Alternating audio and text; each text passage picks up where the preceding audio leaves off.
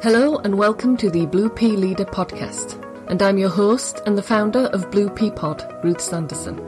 If you want to become a leader of an organisation where people feel alive and fully contribute, one that really understands who you are, lets you contribute your talents, live your purpose and make a difference, listen in now as we share the latest practical ideas and techniques to experience authentic success through leadership.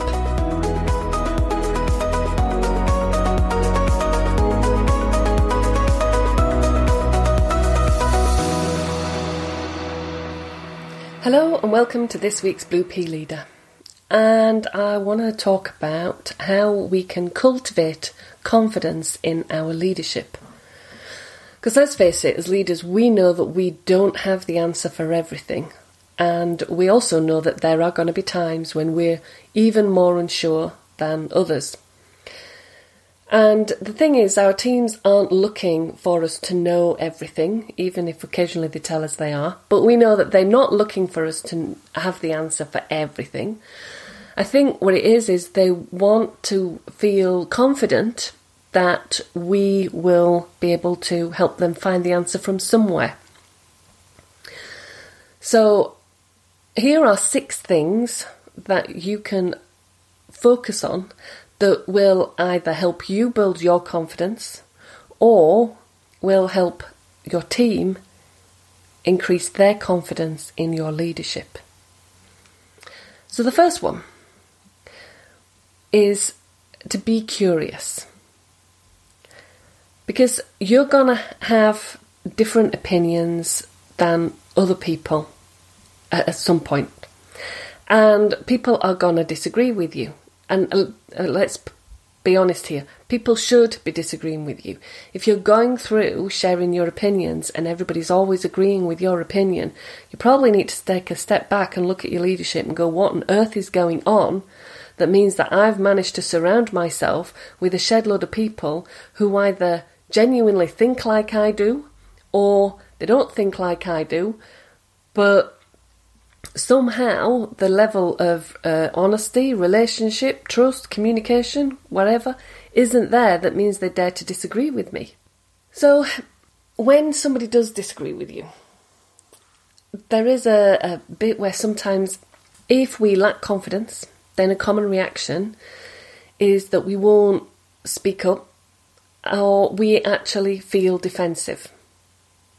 Now, if we can stay curious when somebody has a different opinion, we kind of have to go, well, what is it that that person sees differently to me? What's the data they might be in possession of that if I also knew that, I'd have a different opinion too? Now, again, it's almost that, if you're not speaking up, if people aren't speaking up and disagreeing with you, you got to go, why? There are also going to be times when maybe we're also around leaders and we don't speak up. And we got to turn around and say, well, why am I not having the confidence to say that I see it differently? And sometimes actually it's just about going, well, what's the data that I might have that the other person might not be aware of?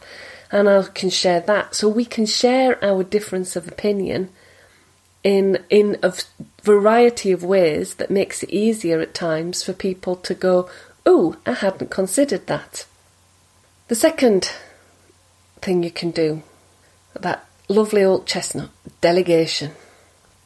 I've done a few different podcasts on delegating and micromanaging.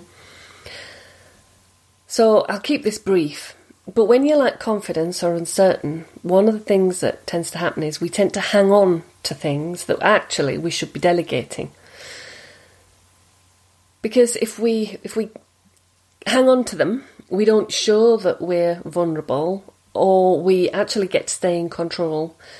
But of course, if you're doing your job right, there's going to be somebody in the team who you could maybe still delegate it to and share the concerns you have. Or you can maybe you can work on it together, so it's not full on delegation, but you're working on it together with the thought that at the point at where you do have more confidence and certainty, then you can delegate that particular thing. The third way is to seek feedback. And by this I mean feedback of all kinds. We're not just talking about feedback as in, let me tell you what didn't work, but feedback is also what went well. To increase confidence, then, if we're talking about increasing our own confidence, then it helps if we ask for input from a variety of sources. But what tends to happen when we lack confidence is we tend to seek feedback from those we think are going to tell us what we expect, whether that's good or bad, or we are just going to be plain kind to us. So by this I mean that sometimes when we lack confidence, we go to somebody and we ask them, because what we expect, it's like we think, oh, I did this really bad, and we go to somebody with the expectation that they also are going to tell us I did really bad. So it just becomes that self-fulfilling prophecy. All the times we lack confidence and we go, oh, I'll go and talk to this person because I know they'll be nice. I don't really want to know just how bad it was, so I'm going to go and so really what we're doing is we're not seeking feedback in the true meaning of feedback. We're just going out and seeking people telling us what it is we want to hear. If we're going to be giving people feedback to help improve their confidence, then a way of structuring it is to think, right, okay, so what did I see them do well? And let me tell them that. What do I think that they could do even better? And then let me tell them that. And maybe there is something that I think they could do differently or stop doing. And, yep, I could tell them that. That way, whether that's the structure of the feedback you get, or that's the structure of the feedback you give, that way you're going to find out what you can still work on developing, but you actually become aware of where you're already succeeding. One of the fastest ways to reduce somebody's confidence is to just tell them what didn't work. Plus, funnily enough, when somebody shares with us what we're doing well, even if we think we know what we're doing well, sometimes in the way the person communicates it, there's a subtlety, there's a nuance that actually was outside of our awareness. Now, I mean, I've said, this is feedback, but in many cases, actually what it really is somebody's opinion or perception, which means that it can come with flaws. And it doesn't then mean, we just get to dismiss it. But again, the more people you solicit feedback from, the richer the picture you get to work with. The next way is to give credit and share the limelight. So what I've noticed over the years is that when a leader lacks confidence, they tend to take credit for other people's work or ideas.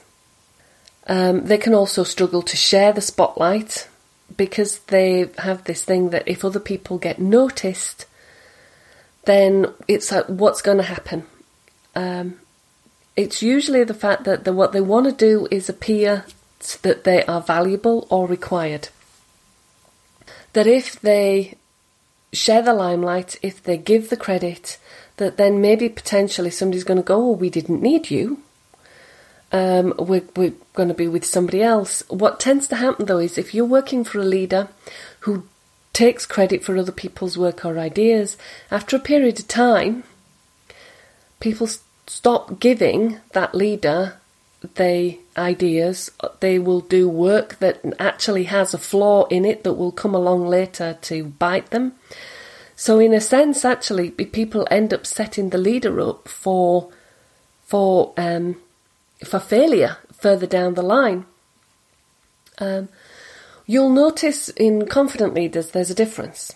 Their language, they use we, or the team, or our, more than they use me and I. They will still use me and I, but they will also share it around. They give praise directly to the people involved. They give credit. In public, they will shine the light on the other people. They're also mindful of when to shine the light, because there are some people for whom if you praised them in too much in public, it would also make them want to shy away. So a good leader knows when and where to shine the light on other people. But of course, this is the other bit. The more you do this, the more you give credit, the more you share the love, then the more people enjoy working with you, and the more they're likely to contribute great ideas and excellent work. The next one is asking questions. There is a thing where sometimes when we're lacking confidence, we think, well, I won't ask questions because I don't want to show that I don't know anything here. So we go really quiet. Actually, confident leaders do ask questions. And there is a part 2 to this. They then listen to the answers. They're quite happy to ask for help and support because they know that this is a route to their continued growth and learning, that increases their confidence. The last one, admitting to mistakes. Insecure leaders want to protect themselves, and so consequently being vulnerable and either owning mistakes or sharing their failures is just way, way too scary. But confident leaders are big enough to admit to their mistakes and intelligent enough to correct them. It isn't all about perfection and success. If that is all that's being shared, then what happens is people benchmark their leadership against something that's unreal, which actually causes huge problems further down the line. I mean, the mental process tends to be, I'm experiencing X, this doesn't appear normal compared to everybody else, I must be doing something wrong. Now, when I'm helping leaders expand into their full potential, I will often share stories of my mistakes and weaknesses and, moments where I'm like, slapped forehead with hand. I can't believe I quite did that. And the relief on their face as they realise that they are normal and they're doing way better than they thought is so lovely to see. But it comes from the fact that we do have a tendency to just share what appeared to have worked. People stand up there and go, oh, I did this and I did that and I did the other. There are audiences where I'm not going to stand up in front of people I don't know and share some of my mistakes. When you're coaching your staff, when you're mentoring your staff, that is the perfect opportunity when they're talking about something to share one of your stories so that they realise that you didn't just end up where you are because you had it all together. So there are going to be times when you're uncertain, when you feel insecure, when you lack confidence. And you've got to look and say, is this impacting my ability to lead? Or is it endangering the retention of valuable staff? And so if you want to strengthen your leadership so others have increased confidence in you, then often working with a coach and a mentor can be a worthwhile investment. It is one of the fastest ways to unlock the potential inside of you and have it come out. And when you're playing the bigger game and going for it and pushing yourself, knowing that you're not necessarily going to get it all right first time, ironically, the team around you then want to play the bigger game and push themselves and go for it. So the thing is, by you stepping out and stepping up, your team also want to do exactly the same thing. Until next time.